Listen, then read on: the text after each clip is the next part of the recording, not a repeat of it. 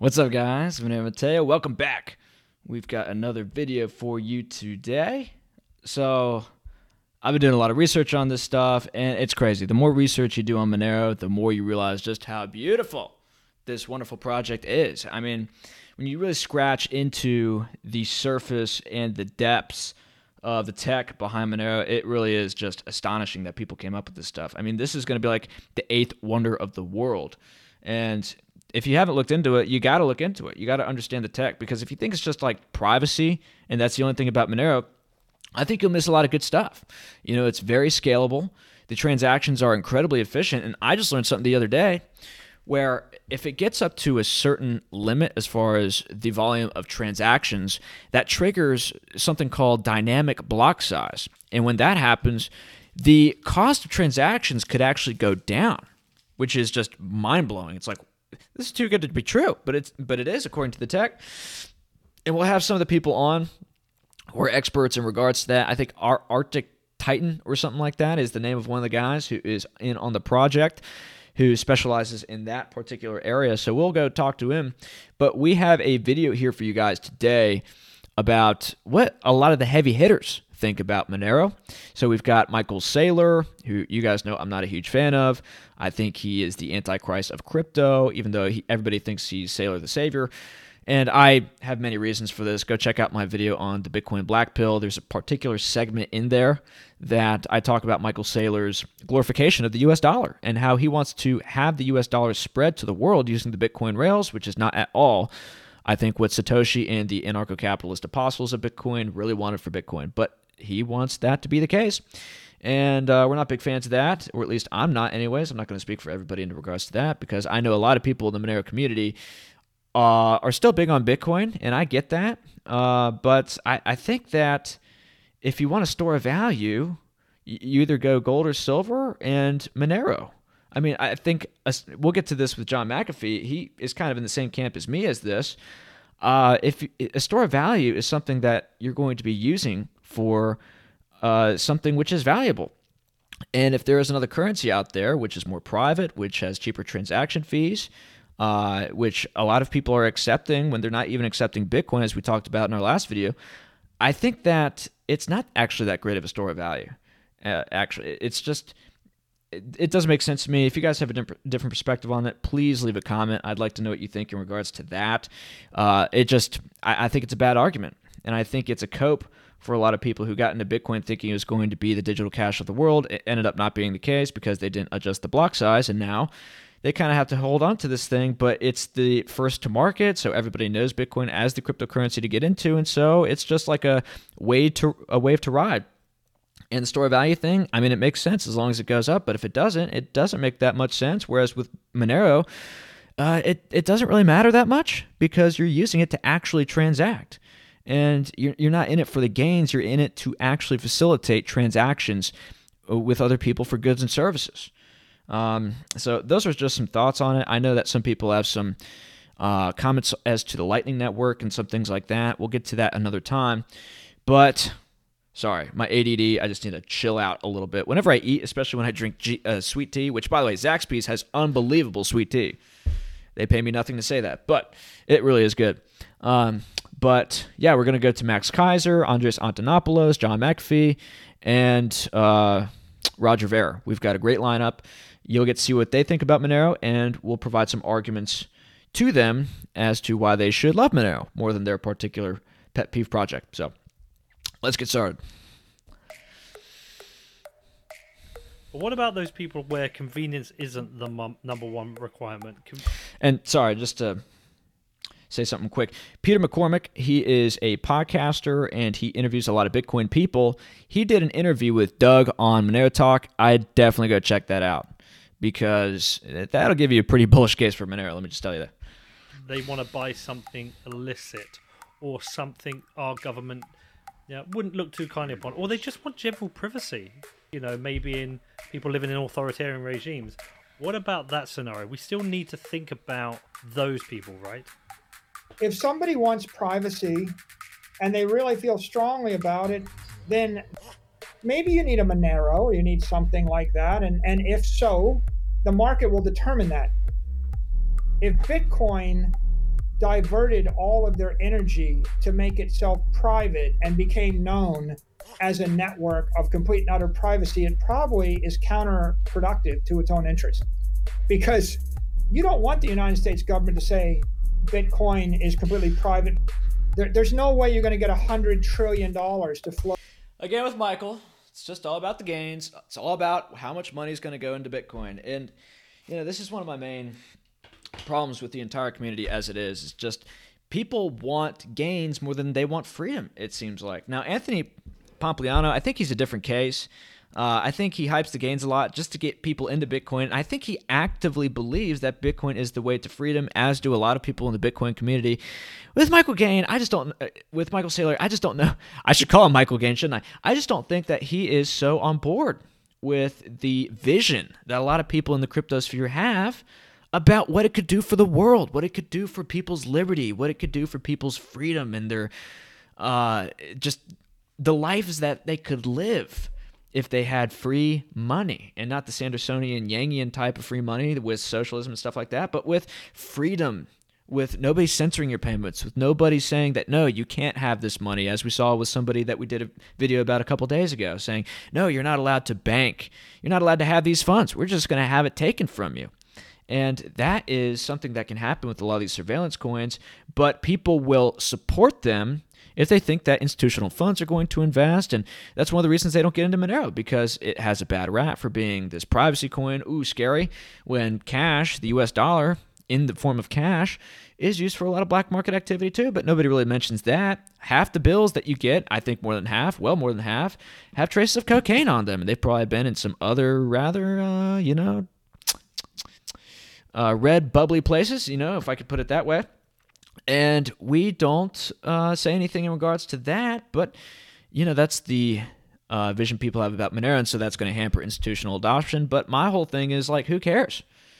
Who cares? We use it anyway because it's the real deal. It's an actual currency. Who cares what the government thinks about it? They haven't banned it yet.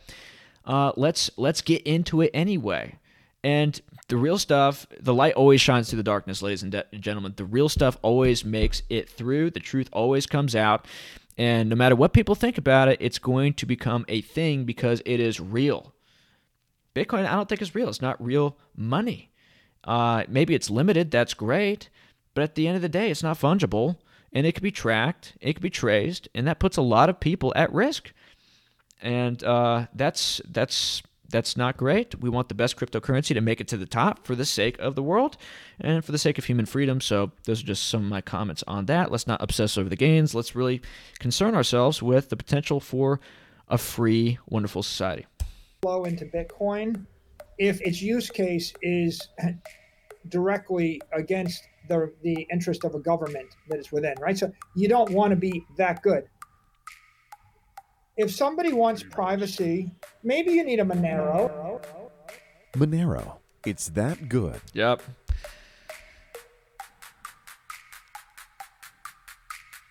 Yep. Love it. So it's that good. And that's kind of like a beta thing to say, right? Like, it's too good. And the governments aren't going to like it, which means I'm not going to get my gains. Like, beta. You know my position on that. So Max Kaiser, let's go to Max Kaiser. The future is only in Bitcoin and Monero. So he's halfway there. And I get it. People are thinking that I was actually corresponding with that guy I had mentioned earlier who was talking about the adaptive block sizes on Reddit. And let me just read to you what he said in regards to Bitcoin and Monero. I think you guys are going to be fascinated by this. It's such a fascinating space. So this is what Arctic Mind had to say about this. So I had asked the question, can Bitcoin's fungibility be amended? I've been taking another deep dive. I was listening to a talk by Andres A., which we'll get to here, and he suggested that layered protocols can be used to fix Bitcoin's fungibility problem. As I understand, if privacy isn't prioritized on the base layer, the currency is fundamentally flawed in regards to fungibility. What are your thoughts regarding this? And Arctic Mind, he responded, he said, so One possibility, but not a first-layer solution, is atomic swaps with Monero and Taproot. The fundamental problem with this approach I see is the lack of scaling on Bitcoin's layer, one blockchain. So the fee on Bitcoin, on the Bitcoin side, could be very, very large. And that's true, especially if transactions pick up. And if you were to use these atomic swaps, you're not going to be able to use the Lightning Network, as far as I understand, because you're going to be inside these multi-sig addresses. And so you're going to need to do it on the base layer if you're going to want to atomic swap into other currencies. If I understand this right, and if I'm not right, please let me know in the comments. But that's what he said, and so I responded. I said, thank you. I was actually listening to you comment about this with Monero Talk last night. Go watch that interview. It's very informative. I learned a lot. This being the case, though, I'm not sure if I would understand the reason for using Bitcoin. It would seem superfluous. It seems to me like Bitcoin would itself become a mere intermediary like the banks it was seeking to make obsolete in Arctic Mine. And he's part of the Monero core team. This guy knows his stuff. He says, you're right. One ends up questioning why the use of Bitcoin in the first place. So it becomes more like a transitional stage until there are more Monero fiat pairs. And guys, that's so key. We've talked about this before where, well, you can go into that. I talked about that a lot in my, I've done so many videos recently, I can't remember. I'll link it somewhere up there. But we talked about fiat pairs with Monero and the liquidity pools that will explode if you're able to atomically swap your central bank digital currency or some of these other central bank digital currencies, these digital fiat currencies for Monero. That's going to be huge, absolutely huge, because it's going to allow people to wash out their money and do stuff like that, which we'll see the legality of into the future, but that is going to be a thing. So Max Kaiser here, back to the article, is known as an ardent supporter of Bitcoin. It's a symbol of global revolution. It creates a qualitatively new world, so he's hyping it up, which is something Max Kaiser does. I like Max Kaiser. I think he's great. He's very entertaining. I like the Kaiser report. I've learned a lot from it. Now the presenter believes that in addition to Bitcoin, the Monero coin will be able to occupy a dominant position in the crypto sphere thanks to the implemented system for ensuring the confidentiality of transactions. Kaiser stressed, I do not know how Bitcoin will cope with this competition. Because the competition is better than Bitcoin. Monero is better than Bitcoin. Like, you guys need to get this if you're a Bitcoin maximalist or if you're just somebody who maybe has a bigger allocation into Bitcoin than Monero. Just understand that Bitcoin is a bubble relative to Monero. It is a bubble. Like, Monero should be valued what Bitcoin is, and Bitcoin should be valued what Monero is. If you want to know my personal opinion, this is not investment advice, but Monero is better. It's absolutely better. And it's more fungible, it's more private, it's more scalable, the transaction fees are less, you could build on top of it, which you can't really do with Bitcoin. Like, seriously, Monero is freaking awesome. But if it does, then all of the confidential coins, only Monero will lead. I don't know about that. There are some other great competitive confidential coins, which have come out into the marketplace. Check out Pirate Chain, Darrow, Haven. Those are my top 3 other alt confidential coins, if you want to call them that. And yeah, they're great. I've looked into those a little bit. If you guys have any comments as to those, let me know what you think. In fact, we will have a system in which Bitcoin and Monero will act as the leading cryptocurrencies. Interesting comments. At the same time, Max Kaiser notes that Bitcoin will remain out of competition anyway and will remain the status of digital gold. You guys know what I think about that. And Monero will only help to improve Bitcoin's technology. And maybe Monero will help improve Bitcoin's technology because Bitcoin is going to try to become increasingly like Monero. And as we'll see with Antonopoulos' arguments, Bitcoin with second-layered solutions, as we talked about with Arctic Titus, Arctic guy. Yeah, that guy. He is trying to make the case that through layer 2 solutions and some of these soft fork upgrades, it can become private enough and therefore fungible enough. But ultimately, our argument in the Monero community is that if it's not private on the base layer, then it's not fungible. It fundamentally just isn't fungible because privacy in many cases becomes optional, as is the case with Zcash, as is the case with Dash, and therefore it's going to be able to be seen if you're engaging in private transactions, right? And so question marks are going to pop up. Why is that transaction private when this one isn't? What are you doing here? And so that creates some problems, right? So let's go to Adam Back. And this is a bit of a longer video. I'll try to speed up the speed so that we can get through this. But he said some pretty interesting things about Bitcoin, which makes you think that maybe he likes Monero. But he's part of the Blockstream team. We talked about Adam Back a little bit in regards to the Bitcoin Black Pill video.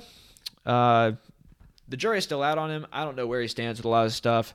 I don't know if he's Satoshi Nakamoto. I'm not going to get into all that. But let's listen to what he has to say about the fungibility problem with Bitcoin, which really is a key problem, folks.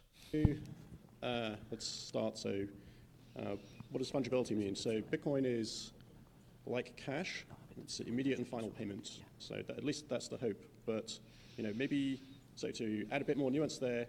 So let's start. So what does fungibility mean? So Bitcoin is like cash. It's immediate and final payments. So at least that's the hope. But maybe so to add a bit more nuance there, you may have to wait for a few confirmations, or maybe it happens in one confirmation. But generally, once you receive a Bitcoin, you have a Bitcoin, and that's final. And so even with banks and PayPal, who sometimes shut down accounts for trivial reasons or even for no reason at all, it's typically not the case that if somebody who sent you money, so if you were selling something on eBay and somebody bought an item from you and that person had their account shut down, the money that you received would not be removed from your PayPal wallet. And yet this kind of effect that people multiple hops removed from you who are sending you Bitcoins, if they are associated with some trade on Silk Road or something like that, it turns out that some of the exchanges and hosted wallets are using sort of taint tracing services, and up to 4 hops deep away from you, if something is associated with the Silk Road, they will freeze your account and ask you to take your funds and your custom elsewhere. So yeah, we've been through this on the channel. Like, that's Adam Back. He's like the main Bitcoin guy, telling you that you may not be able to cash out of your coins if a tainting service, which is a blockshake.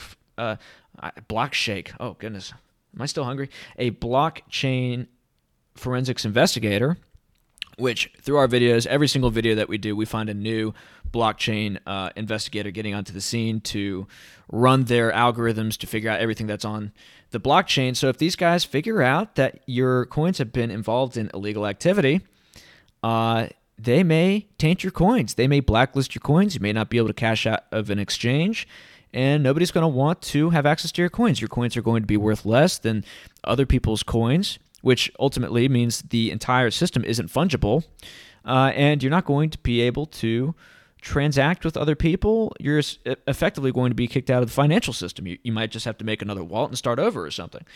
And we've talked about Bitcoin mixers. I'll link the video over there. That's one solution that people recommended for getting rid of taint, but we actually found out in that video, in many cases, you can get more tainted coins out of that than coins that you put in if only some of them were tainted and you were trying to wash all of them out, because you're throwing it into a place that a lot of other people are throwing tainted coins into, and you could get some of those tainted coins back.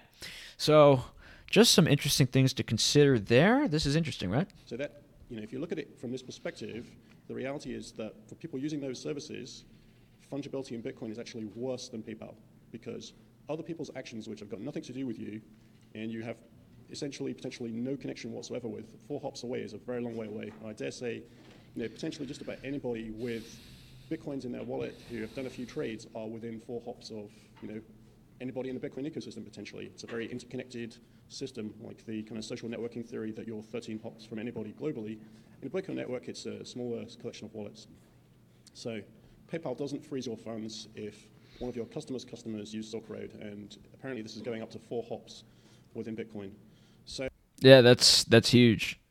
That is absolutely huge.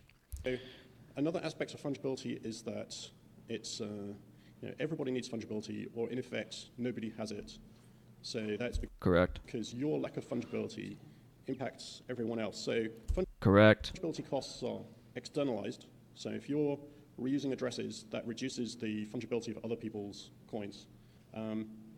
And the usual kind of, I have nothing to hide, so I don't care sort of attitude, which can be true on an individual basis, actually degrades fungibility in Bitcoin generically and for everybody else, so that, if the 90% of people who, are just buying cups of coffee and don't have any particular privacy requirements take that attitude, there will be, very little fungibility left for the remaining users who would like a bit of privacy. And that fungibility failure can leak into the system and affect everybody. So Bitcoin being permissionless, so fungibility can affect permissionless effectively. So Bitcoin's permissionless is a critical feature, and you need fungibility basically for Bitcoin to function. If you receive coins and you can't spend them, you start to doubt whether it's safe to receive money. And if you in a system which there does start to be doubt about coins you received, what people will tend to do is go to the taint tracing service and ask them, are the coins I received good? Do you bless them or not? And if they're not good, you'll send them back or refuse the trade. And so what that basically does is it transitions Bitcoin from a decentralized permissionless system into a central. And that introduces a lot of burdensome overhead, doesn't it? If you need to go to a taint tracing service every time that you receive a transaction to make sure there are no tainted coins coming your way, that's going to slow down the already pretty slow transaction flow.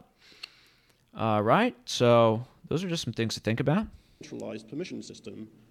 And another thing, if you receive or you're thinking about receiving Bitcoins and you have to worry about them being tainted to any degree, that might worry you if you're involved in some not good stuff. Now, we should all be involved in good stuff, but just think about this, right? Like, so when you are, and I hope none of you are doing this, by the way, but if you're driving drunk on the road, you not only have to worry about you hitting somebody, but you have to worry about some other people hitting you, because you're already in trouble for doing what it is you're doing. And if you're one of these people who may be trying to not have a lot of interaction with the system because maybe you have some qualities that the system is actively against at this particular moment, like maybe you have certain political beliefs, religious beliefs, or whatever. It may not actually be a bad thing, but it's considered bad by the people in power.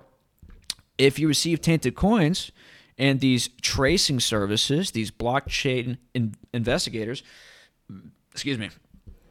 are able to see those coins, and then they can, as we went through in the other video, find your IP address, find your email address. They found the IP and email address of somebody who hacked a DeFi exchange for $611 million. They were able to figure out through something called under-the-chain tracing, off-chain tracing, they were able to figure out his IP and his email. Now, he's probably going to get caught, but if they can figure out the same thing about you and you had received tainted Bitcoins, you could be falsely accused of something. And who knows, if they come after you, maybe they find other things. So those are just things to think about. Basically have an IOU from the blacklisted providers. So obviously we don't want this to happen. If there's no permission, if you don't have permission to transact, you don't have Bitcoin, essentially. And in the worst case, if everybody has to go to a central service to check if their Bitcoins are valid, or if they aren't, they have to sell them at a discount, or that kind of thing. This can eventually lead to a collapse and a loss of confidence. And there are precedents within physical paper money as well. There are court cases in the distant past where this kind of concept that for a money to be functional, it had to be fungible. And so unlike, there are rules against receiving stolen property. If you unknowingly receive stolen property, like say a work of art or something, turns out it was stolen, you lose, you have to give it back. But with cash, paper money, that's not the case by law in most countries in the world. And this is there's an interesting case in Europe in regards to that, where somebody had received funds from somebody who stole the funds from somebody else, or they had gotten those funds by selling something that they had gotten in an ill-gotten way, and they gave those funds to somebody else, and the court ruled that the person that person gave the funds to was able to keep those funds because, again, the money is fungible. And it was an honest transaction that they got the money for, had no effect on them. And so, because he's right. Of this issue that if you can't have confidence in receiving currency, then it impacts, it makes the money non-functional and it impacts the economy. So, as I was saying, the attacks or taint tracing is backwards looking. So it's not so much looking at who received the money, but looking backwards up to 4 hops. Who was involved in sending the money, somewhat probabilistically. It's primarily focused on grouping transactions from individual or groups of senders or the UTXOs who owns those in the past, spent UTXOs. And this is in part, so there are a series of academic papers you can look up which look at sort of network analysis, and there are factors about the way Bitcoin is used that make this more effective and easier. So the fact that CoinJoin is not that frequently used, so most transactions, all the inputs come from a single owner, that tends to correlate multiple UTXOs as belonging to the same person. Address reuse is obviously bad, and another type of attack is is network address. So when somebody broadcasts a transaction, people will connect to many nodes in the network and try to identify the IP address of the sender. Another aspect is fingerprinting of wallets. So different wallets send slightly different types of transactions, like they might send a multi-sig or they might send some parameter. So we're going to talk a bit more about those types of fingerprinting issue, which reduce the anonymity set. The anonymity set being the set of potential senders. And transaction censorship is another problem. So now we're going to connect. So fungibility can be in a trade-off with scalability, but there are some situations where fungibility helps scalability. And so we've got these two different logos which we'll use to score different techniques as we go through the rest of the paper. And sometimes fungibility brings a large scalability improvement. And an interesting fact is that the reason that fungibility sometimes helps scalability is because fungibility is generally aiming to reduce information leakage. And reducing information leakage means there's less information, and so there's sometimes less information needs to go in a blockchain, so that's why. And conversely, if we have extremely high scalability in terms of the bandwidth and transaction throughput the network can support, that can also, in the other direction, help fungibility, because we can use some of the types of fungibility that use more data, like ring signatures and confidential transactions. Ring signatures. So we talked about address reuse. So that practice has reduced. Most modern wallets are using HD. HD has strong advantages. Stealth addresses. Yeah, man. I wouldn't be surprised if Adam Back was like a secret Monero developer or something like that. Because Satoshi wanted all these things. He wanted stealth addresses. He wanted ring signatures. And Bitcoin doesn't have these things. They don't have these things. And maybe Adam Back is like a secret Monero guy. Who knows? That's why this guy asked the question, is he a Monero maximalist? Even though he says in another video that he doesn't think society is ready for a full-on private digital currency. But who knows? For backup. Clearly this guy is absolutely brilliant. You do a one-off backup and then you don't have the ongoing backup and risk losing funds. Another type of address privacy is a stealth address. It hasn't been so much used because it's difficult to find payments to yourself. You basically have to scan the network. So essentially you either have to be a full node or you have to rely on a third-party service to scan the network for you. So, cool. All right, thanks, Adam. Yeah, so cool. Very, very cool. Just some thoughts from him. And so this is, again, about fungibility with Andres Antonopoulos. And he did a Monero talk as well with Doug over on Monero Talk. And I haven't listened to that personally. I'm going to listen to that at some point. I'd like to hear his thoughts. Devil's advocate. Yes. And again, if you guys haven't subscribed to Monero Talk, you guys got to go do that like right now. Great content over there. Just about everything you can know about Monero, probably on that channel. And you might have received this question before. What could be the biggest danger to Bitcoin that can be thrown by, let's say, the banks or by international governments? Very good. That Yes. can actually maybe throw it off its original course of trying to be decentralized and just being, a force for the individual. And then I get that question quite often, so I can answer it very, very directly and very simply. I think the biggest weakness that Bitcoin has is that the base layer, the first layer blockchain, is insufficiently private. It does not have strong enough privacy anonymity guarantees. And what that means is if you're trying to build a currency on top of it, that threatens the currency's fungibility. Okay, so fungibility. What fungibility means is that in a system of money, it's important to not be able to distinguish between different units. Meaning, if I'm holding a 1,000 won bill, right? If I go to a store and I give it to a storekeeper and I say, here's 1,000 won, give me something you can buy with 1,000 won, probably something very small. They'll say, oh no, I don't like this one. Do you have any other 1,000 won bills? Not this one. But why? I don't know. Its number ends in a 3. I don't like those. I want one that doesn't end in a 3. Do you have another? They can't do that. In fact, it's illegal to do that, right?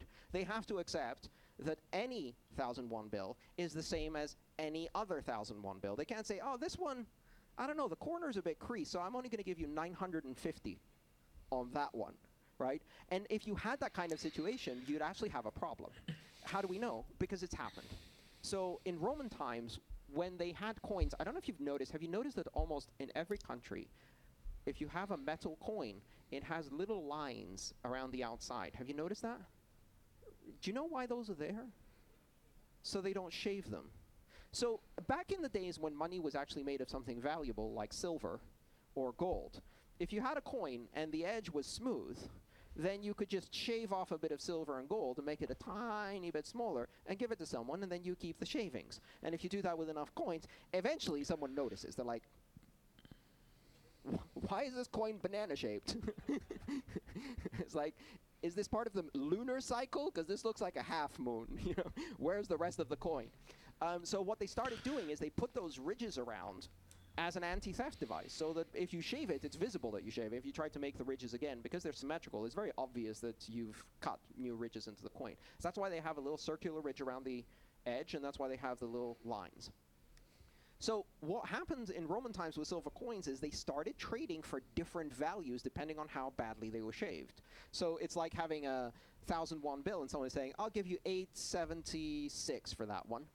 That one looks pretty good. I'll give you 923. Well, the problem is if money starts having a price, it stops working as money very well. If each piece of money has a different price, but not the one that's on it, but a slight discount depending on whether it's being tainted or shaved or something like that, you have a problem. And that's what fungibility is about. You know, there's another funny situation that we have. I don't know if you've heard this statistic, but every single dollar bill you've ever touched has cocaine on it. It also has E. coli. Ew. Yeah. So every single dollar bill you touch has cocaine on it. And the reason for that is because there's this way of rolling up a dollar bill and turning it into a straw and using it to ingest cocaine. So people, you know, that kind of thing. So that means that eventually you take this dollar bill, it touches the other dollar bills in your pocket, they get a bit of cocaine, and then you give it to someone and it touches their bills, they give it, etc. And so everything has cocaine on it.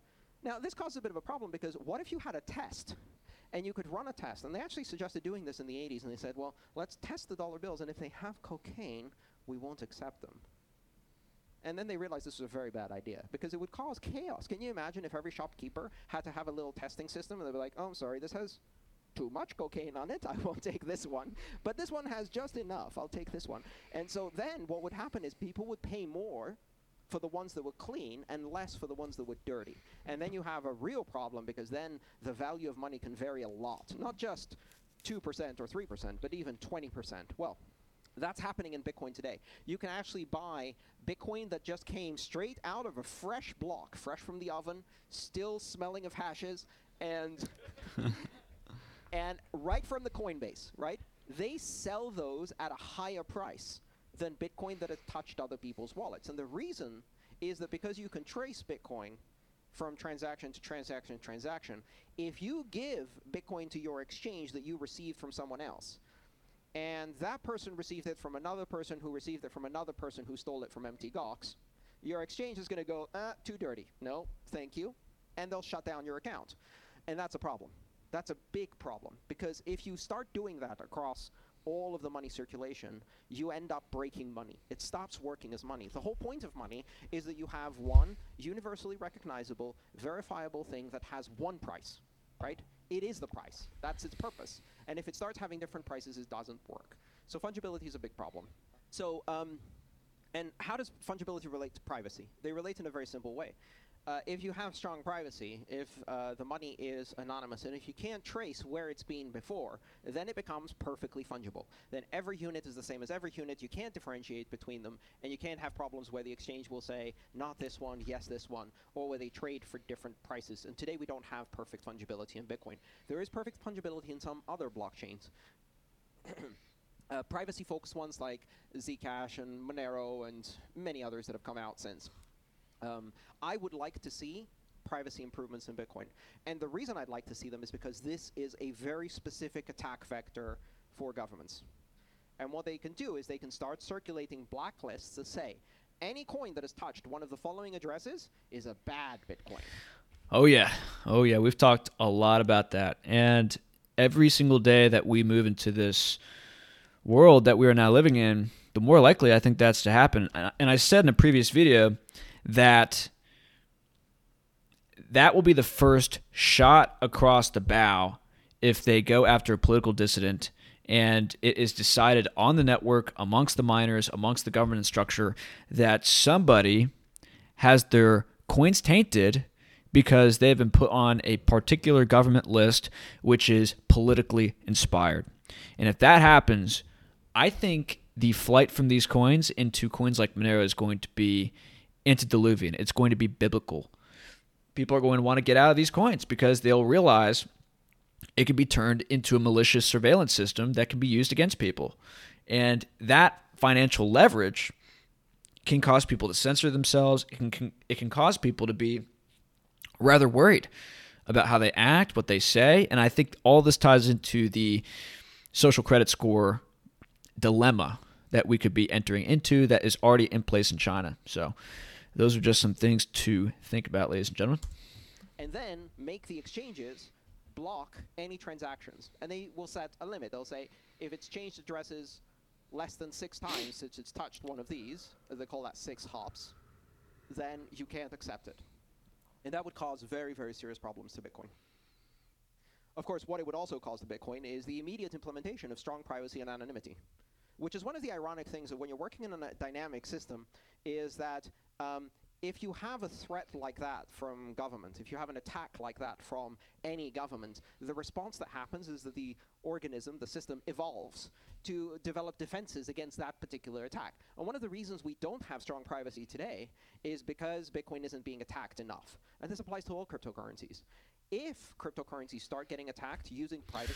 But my question is, if Bitcoin starts to be attacked, why wouldn't people just sell their Bitcoin and go into Monero? Because one of the things that makes Bitcoin, quote-unquote, digital gold is that its protocol is stable. Its protocol is something which doesn't really change. Now, if they start to change the protocol to be like Monero, why wouldn't people just sell their Bitcoin to go into Monero? Like, why would they go through the risk of having the airplane that they're riding in be re-engineered in the sky, basically, than just jumping out with a parachute called Monero? That's just a question that I have. See, as the attack mechanism, 2 things are going to happen. 1, privacy will become very valuable, which means that any cryptocurrencies that do strong privacy immediately become much more valuable because everybody wants the private ones. Yep. And 2, every cryptocurrency that doesn't have privacy, the very next release has privacy. But you would have to do a hard fork. You'd have to do a hard fork. You would have to change a lot of the fundamental structures of the coin because cryptocurrencies are either all about transparency or all about privacy on the base layer. Either it's a transparent coin, and we call those surveillance coins, or they are a privacy coin, and we call those freedom coins. Or at least I do. I don't know if that's really picked up yet, but you'd have to do some serious work on these currencies, and why would you go through that risk? Why would you put up with that risk when you could just go into these already private cryptocurrencies, and if you're all about the gains, and the gains are already locked in for these transparent currencies because people thought these were going to be safe, then why don't you go into something like Monero, which is likely to see a lot of activity and is likely to see a lot of inflows because people are interested in privacy, and it's not that hard to really transition into these coins unless the government makes it difficult. Why wouldn't there be a huge flood into those coins? And I think you guys know what I'm trying to say. Probably is also why governments haven't tried to attack in that way, because they actually like the fact that they can track these things, and they know that if they attack it in a very obvious way, they'll stop being able to track them because they will immediately get privacy.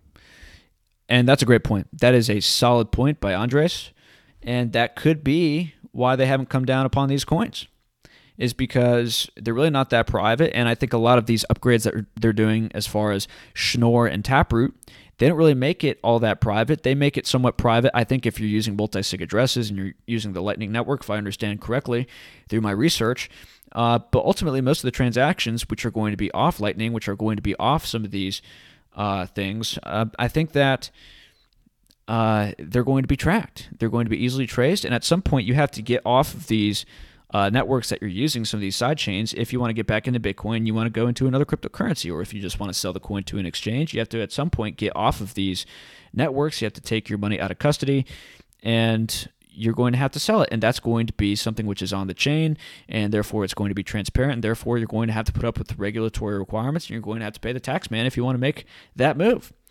And my whole thing is I'd rather just be in Monero so I don't have to deal with all that stuff. I mean, yes, you should still pay your taxes. You should still abide by the law. I never say you should otherwise, but those are just some thoughts that I have. Investors saying, wait a second, where are those coins from? And I said, well, I mean, everybody knows you can tell the time of creation, but you can't tell location of creation, because currently 60% of coins mined in Bitcoin come from China. And we talked about Kevin O'Leary yesterday. He actually started to get into Bitcoin because he was like, oh, well, the gains are massive, Peter Schiff. He's talking to Peter Schiff on Twitter. He's just like, Peter, get over gold. The gains are massive in Bitcoin. That's why I'm in it. It's not about the freedom. It's not about whatever. It's just like, oh, it's going up. It's going up significantly. So, yeah, that's why we're in. Get with the program. All right. Where they don't care about. But he makes a good point here. Check this out. Certainly have issues around human rights, and so there are many institutional clients that do not want to own so-called blood coin from China, and as a result, we've got a really interesting situation emerging that the actual provenance of a coin over time, one that's mined sustainably, one that's mined in a jurisdiction that supports human rights and everything else, the ethics committee's approval could be worth more than just a generic coin that can't prove its provenance. And I'm not sure when that's going to happen, but I have certainly shifted my holdings. I don't own random, ETFs with Bloodcoin in them. I know the provenance of where my wallet coins were mined now, and that means I've had to take equity positions in my. Yeah, so that's crazy, right? That's crazy. So it's not like these coins are going to be mined on any kind of scaled network or on any kind of private network on Bitcoin. They're going to be mined on the base layer. And if they're mined in a bad way, they could come out of the quote-unquote mine in a way where they're already tainted. Think about that. And so that creates some issues, especially as we move more into this quote-unquote green world where this kind of stuff is very important to people.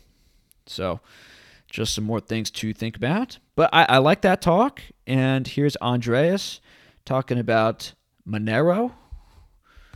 Let's talk a bit about Monero. I've been reading about and I've been interested in Monero for years now. And I use Monero and I accept Monero. Monero is a privacy cryptocurrency, and the advantages that it has is that it has adopted a number of pretty strong, pretty effective privacy technologies. Monero is a very active project in terms of development, and its privacy is continuously enhanced. Monero has very strong privacy compared to Bitcoin. In fact, probably some of the strongest privacy characteristics in the entire cryptocurrency space. And that's why it's often the preferred currency for private transactions. Not everyone who uses Monero, of course, is using it for illicit purposes. Not everybody's using it for lawful purposes. There's a mix, I assume, but we can't know. But there's very good reasons why people would want to use privacy in a system like that. So there's a couple of ways you can get involved. You can download a Monero wallet to your desktop and use it with a hardware wallet. You can also download a software wallet to your mobile device. I think my favorite is probably Monerujo. Do any of you guys use Cake Wallet? Just a quick question. I've heard many great things about Cake Wallet. I'm curious if you guys know anything about that. Try it out and see what you can learn. So Andreas is awesome. I listen to him a lot. I get a lot of value from him. So those are some thoughts from him. I think he's secretly deep into Monero, or at least I'd like to think that. But, Bitcoin's the thing right now, so he talks a lot about that, and I get that. But again, guys, there's going to be a huge shift in Monero. It's just inevitable. It's just totally inevitable. Or another private currency if they can't fix this bug, which I think they will. And it's going to be stronger than ever. Let's be optimistic. So here's John McAfee, the OG, the legend. He did a pivot from Bitcoin because, remember, he said he would eat his banana on live TV if Bitcoin went to $1 million. And then, if it doesn't go to $1 million, he would eat his banana. I don't think that ever happened, but yeah, then he went to Monero. He had some awakening happen, and I think that was sometime in 2018 or 2019. And it's sort of like me. I just had an awakening moment with Monero. Just a lot of things came together, and it's just like, whoa, this is going to be huge. And so I think he understands that now too. Unfortunately, he is not going to live to see the day to see that beautiful blossoming world that's going to occur as a result of this revolution. So God bless John McAfee. May he be in a wonderful place. May God be looking after his soul. Amen. Multiply it, whatever you choose. This is well, it's a defining moment in the evolution of the human mind, in my mind. And the first application for the blockchain was cryptocurrency. And cryptocurrency, the first application of cryptocurrency was Bitcoin, which has far outlived its life expectancy. I mean, good God almighty, it's 11 years old. It has no privacy. You can't put smart contracts on that blockchain. You can't run distributed applications. For 4 years, Bitcoin was all that the people on the dark web accepted for payment. Now, the dark web, which is the criminal element of the world, and criminals always are the first to accept new technologies. I mean, good God almighty, when the telephone came out, who were the first adopters? The mob. I mean, they had nationwide phone systems so that they could coordinate nationwide criminal activity. So that's a pretty key point. If the criminals are using something, they have a lot of incentive to bank on that technology working right.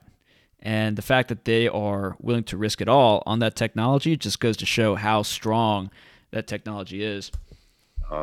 What about the 8-cylinder automobile that came out in 1932?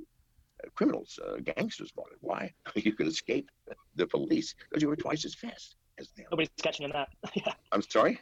Nobody's catching you in the V8 back then. Yeah, no. If you got a 6-cylinder Buick, you're not going to catch it. An 8-cylinder Oldsmobile. I'm sorry, it just doesn't happen. So bank robberies increased tenfold in the early 30s because criminals had the money. The police departments didn't. They had to run their cars till they were not running anymore. No, the gangsters got the latest cars. They got the latest phones. Now they're getting the latest cryptocurrency. What is the latest cryptocurrency? It's Monero. Everybody fucking knows this, people. Nobody. Yeah, and we just did a video on this yesterday where a particular darknet marketplace is starting back up after having been shut down for a few years, and they're only accepting Monero. No Bitcoin, none of that, just Monero. Accepts Bitcoin anymore. What was the value of Bitcoin? The value was its use as a usable cryptocurrency. And for 4 years, everybody in the dark web used Bitcoin. Why? Infinitely superior to credit cards, which could be traced to a bank account. Now, nobody in the fucking world accepts Bitcoin, people. I'm sorry, I wish they did, but they don't. What do they accept? Monero, the world's most private privacy coin. Because if you send me $100 worth of Bitcoin, or I send you the same, forever after, each of us can look in our wallets and see how much do we have, what comes in and from whom, what goes out and to whom. Now, if a plumber came to your house and fixed a leaky sink, you wrote them a check for $20 and they went to your bank and said, hi, I have a check from John McAfee for $20. Can you tell me how much money he has? And the bank goes, oh, absolutely. He's got X amount. And he goes, good. Can you please tell me what his last 20 deposits were and who they were from? The bank goes, absolutely, no fucking problem. And you go, and now, Mr. Bank, from forever after, every time something comes into or leaves Mr. McAfee's account, would you please notify me? And the bank goes, sure, absolutely. That, my friends, is what Bitcoin is. Please, John, God. what do you think, though, about, I mean, Monero's great for private transactions and stuff, but people just trust Bitcoin. It's 200 times larger than Monero. So how do you think? It's not larger than Monero. It's not. It's nothing. You're talking about the fucking market. The market is created, monitored, and maintained by people who know nothing about cryptocurrency, my friend. They're institutional fucking investors. Right, and they just care about the gains and everything like that, which is why we're so ahead of the curve, guys. Like, we understand the tech. We understand where we are at as far as socio-political stuff goes, as far as the technocratic revolution is concerned, and just the use cases for Monero right now is just so huge, ladies and gentlemen. And so this is an exciting time to be alive. This is an exciting time to be into something like this because this technology is going to change the world. And he saw that back in 2020, well before I did. And a lot of you have probably seen this coming for way longer before I was too. But that awakening experience, I'm going through that right now, and it's just so exciting. No, Monero is the only goddamn currency that's used. Nobody uses Bitcoin. People trade Bitcoin, but you and I and everybody knows that eventually people are going to catch up and catch on and go, oh, fuck me. Bitcoin's worthless. It is worthless. You know it's worthless. Please, God, what is the worth of a cryptocurrency? The use of it. So Monero. So Monero is going to overtake Bitcoin. That's what you think, like long term, or do you think? Of course it is. Of course it is. Please, God, let's wake up people. Why was Bitcoin eventually worth as much as it was originally? Because it was used as a fucking currency. Nobody will use Bitcoin anymore. It's old, clunky, slow, expensive, with zero privacy. Nobody uses it. It's a piece of shit that the world has not understood yet. So, John, just to play devil's advocate, because I want to hear your thoughts on this. I mean, there's a lot of ways that they're trying to add more privacy features to Bitcoin, right? Are you shitting me? Are you shitting me? Yes, like there's a lot you can add to a Model T Ford to make it a fucking space rocket. Good God, wake up, my friend. No, it's stupid. Please, God. You look like a man with a brain. You know better than this. You fucking know better. John, I agree with you on the need for privacy. I mean, it's just not a reality. Not just privacy. Not just privacy. Show me how the fuck you put a smart contract on the Bitcoin blockchain. Impossible. Well, what use is a goddamn blockchain without a smart contract? Everybody has a smart contract except Bitcoin. What about a distributed application? You can't put... Darrow has smart contracts, by the way, and it's private, which is awesome. Check out Darrow. Smart contracts there. You can't put dApps on it. Please, God, please wake the fuck up. If you actually believe Bitcoin is worth more than 5 cents, then please explain that to me. So John, where's the money going to flow, though? I mean, why are people buying Bitcoin today if it's not? Because they're stupid. They don't understand the blockchain. That's why they don't understand cryptocurrency. That's why. Please wake up, people. Please, God. So, John, let's talk about your new token, Ghost. You guys have a lot of, I mean, this is really well thought out. You have a full white paper on it, all the privacy features you're going to be adding to it. You know, how is this going? Is this live? Is this being released right now? What's the status of Ghost? It's the main. So he's talking about Ghost now, which is a currency he came out with. I don't know too much about it. I think that the only place you can get it really is Trade Over. And it's a way that you could get involved in DeFi, I want to say privately, which, by the way, the secret bridge for Monero is out, and that's going to be like a way that you could get into DeFi on a private level using Monero. So check that out. I don't know the deets of that yet. I would have to look into that. I'll make a video when I know more. Net is, you think that that people people want a coin in which every fucking transaction that you made is visible to the entire fucking world? What insanity is this? Please, God. I mean, it makes no sense. So every transaction you make, what balance you have in your fucking wallet. And guys, we looked into some of this. There is somebody we know his name. We're not going to say it again because I don't want to like out this guy and have everybody know how much money he has. But we just, he had his wallet on his website. We took his wallet address. We put it into one of these websites that you can look up everything that John McAfee is talking about, his transaction history, his account balance. He had received like $50 million of Bitcoin in donations over the last 10 years. $50 million. And that's all public. Everyone can see it. You can look at other people's addresses too. And, maybe he's got a list somewhere of, people who have said, hey, I just donated to you. Or maybe they were donations or payments to that wallet for membership. And when you subscribe for membership, you have to put your email address and your name. And so there's so much data there. There's so much identification going on there. And to believe that everybody wants that to be the case is crazy to me. I don't think a lot of people even know that Bitcoin isn't anonymous, which is why they sort of like hand wave off a lot of this regulation. I see some of these comments on Twitter and people are like, they can't stop Bitcoin. They can't have any regulation on this stuff, which is totally private. Who do they think they are? It's going to be like catch me if you can, except they're actually going to catch you, ladies and gentlemen, because it is on the blockchain and is there forever. We went into this in one of our videos where somebody by the name of Bitcoin Fog was operating a Bitcoin mixer on the internet, and they went through 10 years of blockchain data, 10 years.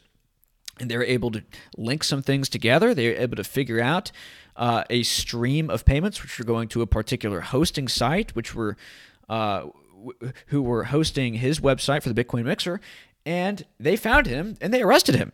So if you can arrest a guy on the dark net by the name of Bitcoin Fog, they'll catch you, all right? And so people will wake up to this. People understand this is not cool, and I think they'll get into Monero and other private cryptocurrencies. Everywhere you send money, let's say, if you and I exchange $5 worth of Bitcoin, from now on, if you send $400,000 to a Bitcoin address in England, which everybody knows what the addresses are, that's really the Rolls Royce of London, I'm going to go, hey, which Rolls Royce did you buy? Please, God, wake up, people. It's a worthless fucking piece of shit. We all know it. So, John, when do people realize it, though? I mean, let's say you're right. When they realize. It's not my problem. Yeah. So same stance here on this channel. That's why we never do price predictions, because who cares?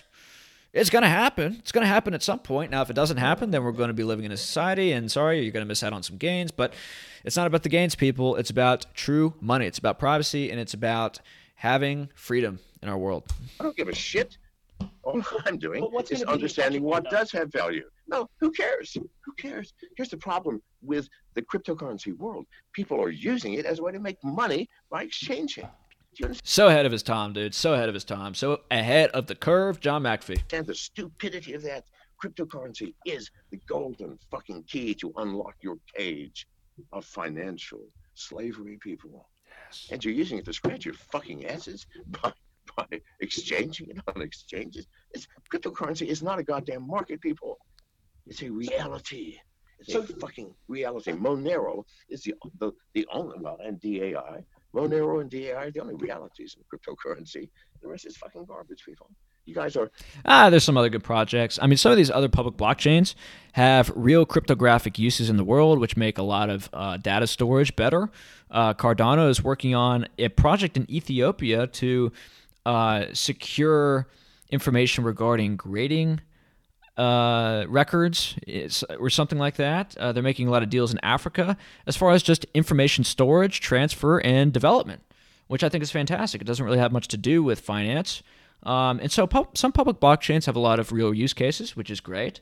Some dApps can be built, which is fantastic. But as far as finance is concerned, you want a fungible private currency. Are trying to make money off of it. Oh, fuck you. You can't. Fuck you. So John, I guess what you're saying is that the exchanging, the storing value, that's all whatever. The real value is in changing the way people interact, communicate, stuff like that on a global basis. So all the financial, like the DeFi stuff, is kind of useless. Is that what you're saying? What I'm saying is that cryptocurrency is a goddamn currency. Cryptocurrency. Those who use it as currency will create the value for that currency, which is why Monero is now worth 1,000 times more than Bitcoin, even though the markets don't represent it. I don't give a shit. In 5 years, it will represent it because people are smart enough. No, the value of any cryptocurrency is what is its use. DAI, what's its use? Never varies more than... So the whole digital gold thing, it's a cope. It's a way of saying, oh, well, we can't really use it, but because everyone believes that you can use it, we're just going to say it's digital gold. And if we get other people to think it's digital gold, then we could get everybody to think that it has value for doing nothing. And that's not what cryptocurrency is supposed to be. If you want something which is like digital gold, you know what you could buy? Real gold, ladies and gentlemen. Real gold. It's nothing. There's nothing wrong with real gold. Everyone hates on Peter Schiff. I don't know why. Like, there's nothing wrong with gold. Having a gold necklace, having a gold ring. These things are fantastic. Gold mining stocks are absolutely making a lot of money right now. There's nothing wrong investing with them. You get a good dividend, and you have a lot of returns coming in the future when the paper derivatives market breaks. We have to get this information out there. We have to get people to understand this stuff. John McAfee, holy moly, so ahead of the curve. 1% from the U.S. dollar. Well, not just DI. You can pick stable coins based on anything. Diamonds, the euro a basket of currencies? I haven't seen one about the length of anybody's dick yet, but I expect them to. No, these are. We've seen some crazy cryptos, haven't we? Cummy rockets and hub coin. You got some crazy stuff out there. Stable fucking coins. You have Dogecoin, which is worthless, which went up to $80 billion a coin. Think about that, ladies and gentlemen. $80 billion for Dogecoin. That makes this worthless currency worth more than SpaceX. And so the valuations in the cryptocurrency market, it doesn't bother me. The gains don't bother me. We are in the right positions. We understand the fundamentals of our position, which is why we can sleep well at night. A lot of these other people in these cryptocurrencies, which are ultimately bubbles in many cases, is it worth losing sleep over? Is it worth losing sleep over? If you get gains, way to go. That's awesome. Cash it out and get into Monero. Or get into gold, silver, whatever. Not financial advice, but that's what I would do. DAI never has varied more than 1%. So that's valuable, not as an investment. Who fucking wants to invest in something that never goes up or down? No. They don't care about privacy. So what's going to happen to them? How do they get involved? Well, they're going to lose all their money. If you think Bitcoin is a store of value, are you fucking kidding me, people? I mean, I just want to play this again because we talk about this so much, and it's kind of nice to find somebody else who gets it. It makes you feel nice inside and warm. So let's just listen to this again. Something that never goes up or down. No, as a fucking usable instrument of fucking exchange. So you don't have to get out into dollars anymore, or euros, or pounds, or Japanese yen. And stablecoins are great. I'd look into Haven. They're doing private stablecoins. Look into it first. Look into it. They just had a problem, so I'm not here advocating for it. There are some things you got to look into, but if they succeed in this private stablecoin idea that they have, and it's somewhat of a complex system, we'll go into it another time, but that's going to be huge. That's going to be massive because the first thing that the governments are going to go after are stablecoins, like Tether, like DAI, like he was talking about here, US dollar coin, and some of these other stablecoins. They're going to go after those because those pose a threat to the central bank digital currency more than any other cryptocurrency because they actually have the same value as it intrinsically. And so, yeah, they're going to go after those. And if you want exposure to a private cryptocurrency, which is actually private, which can't be seen, which in that way can't really be regulated the same way, you could probably get away with more stuff. I'm not saying you should abide by the law, but a lot of flows are going to go into that. A lot of flows are going to go into Haven. So that might be something to look into. Yeah, you're not out of crypto. It'll stay there absolutely without changing value for fucking ever. When you're ready to get into another currency, do so. Do you understand? So, John, what about for the giants though? Like, I mean, like the asset management billions of dollars. They want just the giants of the space, the banks. They want exposure to Bitcoin because they want to search for yield. They want an uncorrelated asset. They don't care about privacy. So, what's going to happen to them? How do they get involved? Well, they're going to lose all their money. If you think Bitcoin is a store of value, are you fucking kidding me, people? I mean, is the air a store of value? Is a garbage dump a store? Please, people, wake the fuck up. There's no store of value in cryptocurrency. There's just utility. It's always been utility. For 4 years, Bitcoin was utility. But John, yeah. So cryptocurrency at the end of the day is an accounting ledger. That's what it is, and it's a way to determine who owes who what, and that's what monetary systems are. It's a way of determining how much society owes somebody for what they've contributed to that society, and vice versa, right? And so the ledger in and of itself doesn't really only has value to that extent. But if I'm going to have exposure to a ledger, I want that ledger to be fluid. I want that ledger to be something which has a lot of activity taking place in it.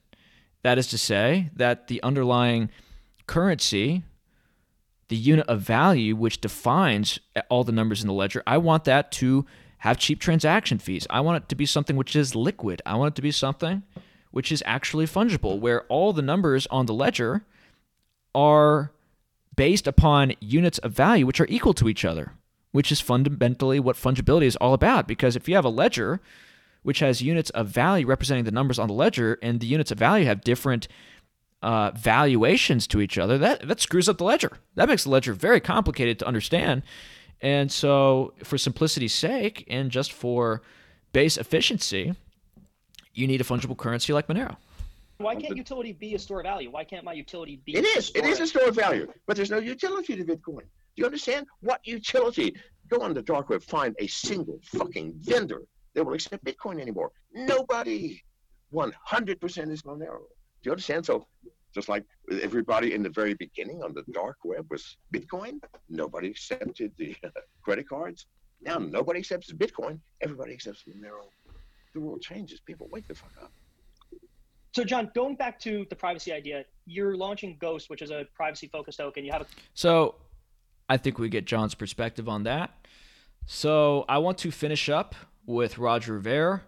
We've got some interesting things to address here. Roger Ver, he defected from Bitcoin back during the whole Civil War period, where you had Bitcoin split into Bitcoin Cash, into Bitcoin SV. I think there are some other Bitcoins too, like Bitcoin Diamond, Bitcoin Gold. And I'm not sure what's up with those currencies, probably surveillance coins, and have weird differences, which don't really matter. But yeah, he's a Bitcoin Cash guy. Bitcoin Cash, I think it probably has more utility than Bitcoin. It doesn't really have a Lightning Network element, which makes Bitcoin a little bit better, admittedly. But he's big on Bitcoin Cash. It hasn't really caught on. But let's see what he thinks about Monero.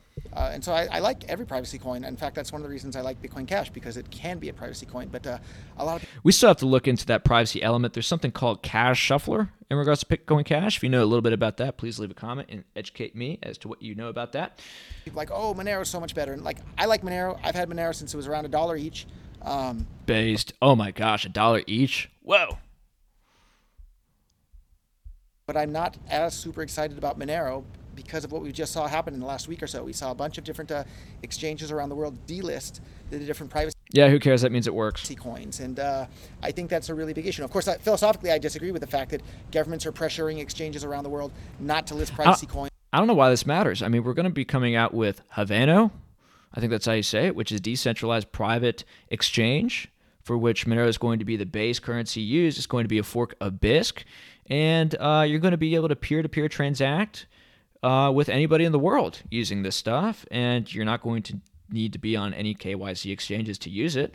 You're going to be able to get fiat. You're going to be able to get whatever cryptocurrency that you want, given that people are on there trading. And I think a lot of people are going to be on there trading because they're going to want to be there too, instead of having exposure to these KYC exchanges, which are becoming ever more regulated by the day, which are working with ever more blockchain analytics firms by the day to track and trace everybody who takes coins on and off there. So, yeah, this doesn't really seem to be a problem to me. I mean, as Andres Antonopoulos was saying earlier, the community adapts. And so that's what we're going to see with Monero. And because Monero has the best fundamentals, it has the most capacity to adapt to a number of different attack vectors. So those are some comments that I have about that. So we already saw a long time ago in Korea and Japan, they delisted all the Although it would be nice if people had easy access to Monero. I will say that. The privacy coins out there. It's a really, really big setback for a coin not to be able to be traded on any exchange in any country, or any of these desks that do options trading. You can't trade. Like, I've been wanting to sell a bunch of puts on Monero for a year or so, and there's no desk that can do it. They're all scared to do it because of the regulatory environment, and that's sad for Monero, because Monero is awesome, Zcash is awesome, but the fact that they're not able to get traction on certain exchanges because they have such great... So it's not good for quick games. It makes the adaptability curve a little bit more like this instead of like this, which has been the case for a lot of cryptocurrencies. It's been more like this instead of like this, which is probably going to be the case for Monero. It's going to take a while to adapt because of that, but that's okay. We have patience. Privacy baked right into the protocol. That's sad for those coins.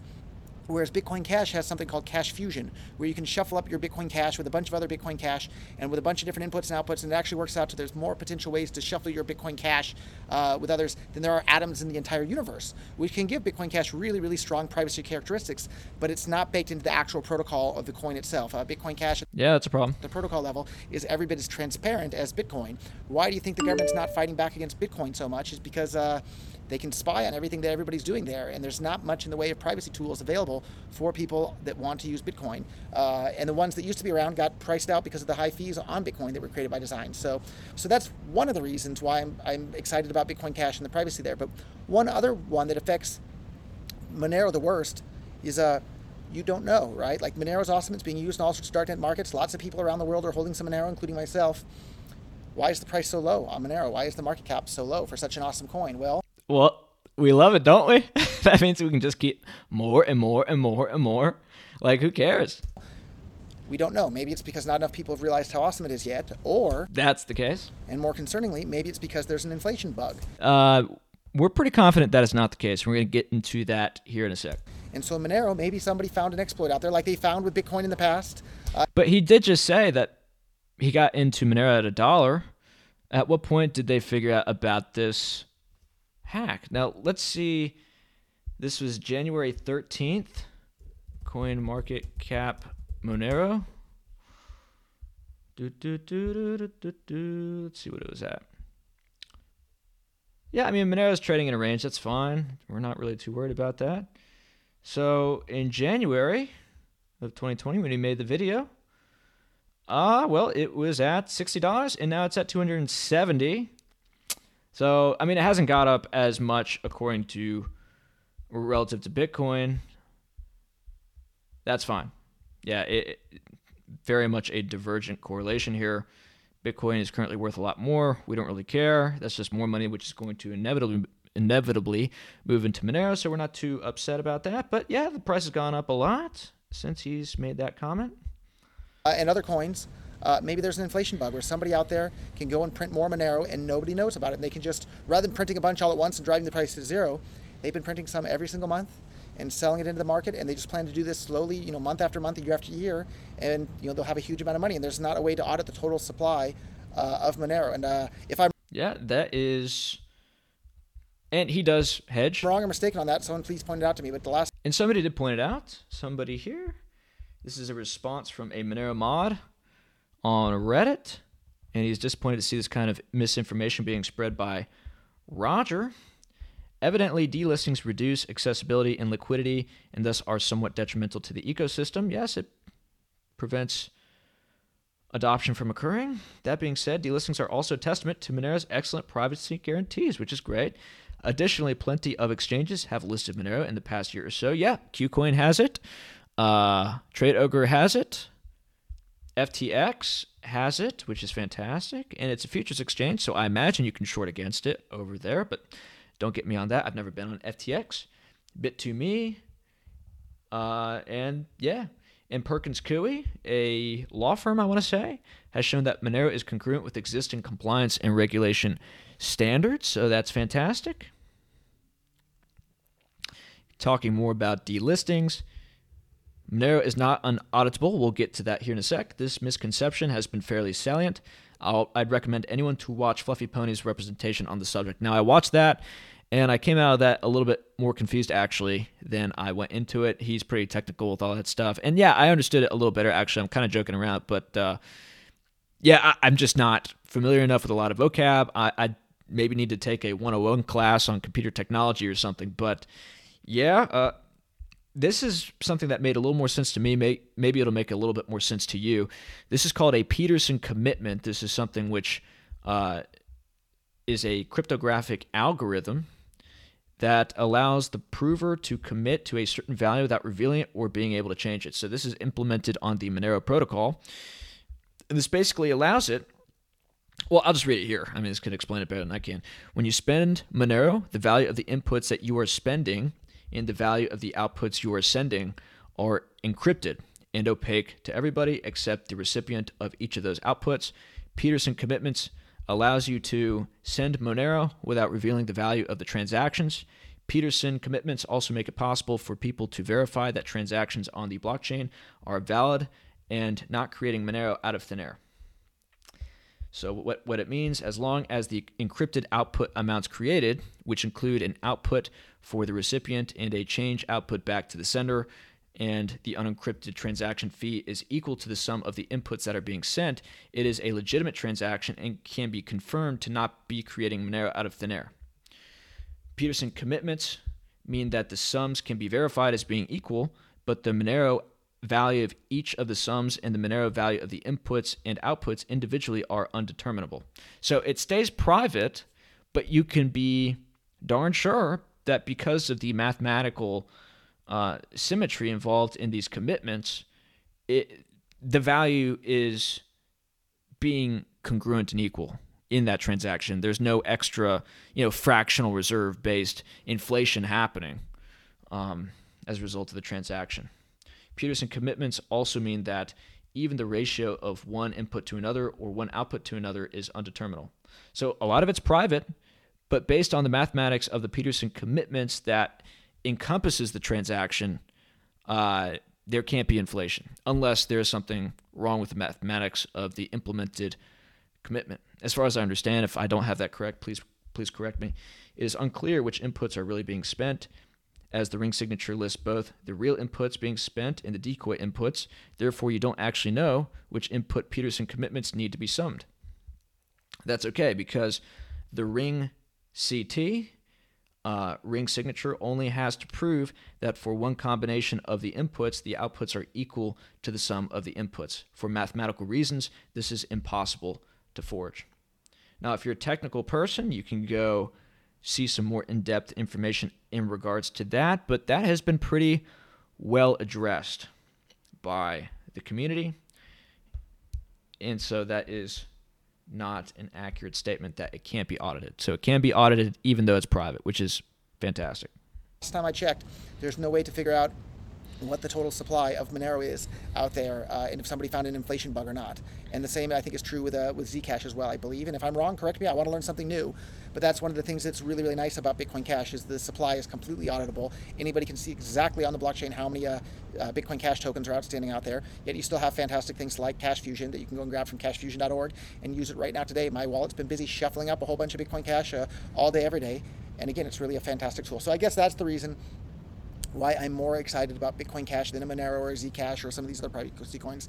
It's not because the privacy on those coins isn't awesome and isn't a fantastic tool. It's because the regulatory pressure from governments for exchanges not to list them and wallets not to integrate them and for basically people not to adopt them as money. And so I kind of think it's better to have the privacy tools. But that's what makes it money. So that's why I'm confused. I mean, Roger's a very smart guy. He's an Austrian economist. You would think he would understand that if it's not private on the base layer, it can't be fungible. It can't, therefore, be money. So I'm unsure why he would want cryptocurrency to be adopted by everybody if it's not actually real money. I mean, it's certainly, look, Bitcoin and Bitcoin Cash, I think, are better alternatives to these crazy, insane central banks, which can literally just counterfeit trillions of dollars. Like, there's no argument for me about that, absolutely. But why sell out and grant ground to those same institutions? And even further, have them co-op these projects. Let's just go all the way, ladies and gentlemen. Let's just get it. Be a layer above the base layer of the protocol, and that way you can look the politicians right in the eye. Say, nope, Bitcoin Cash is completely auditable. Why do we have to comply with the desires of politicians who just continually screw us over? Like, yes, follow the law, but look, Monero's legal. Why do we have to dance around these people and try to acquiesce to their every whim?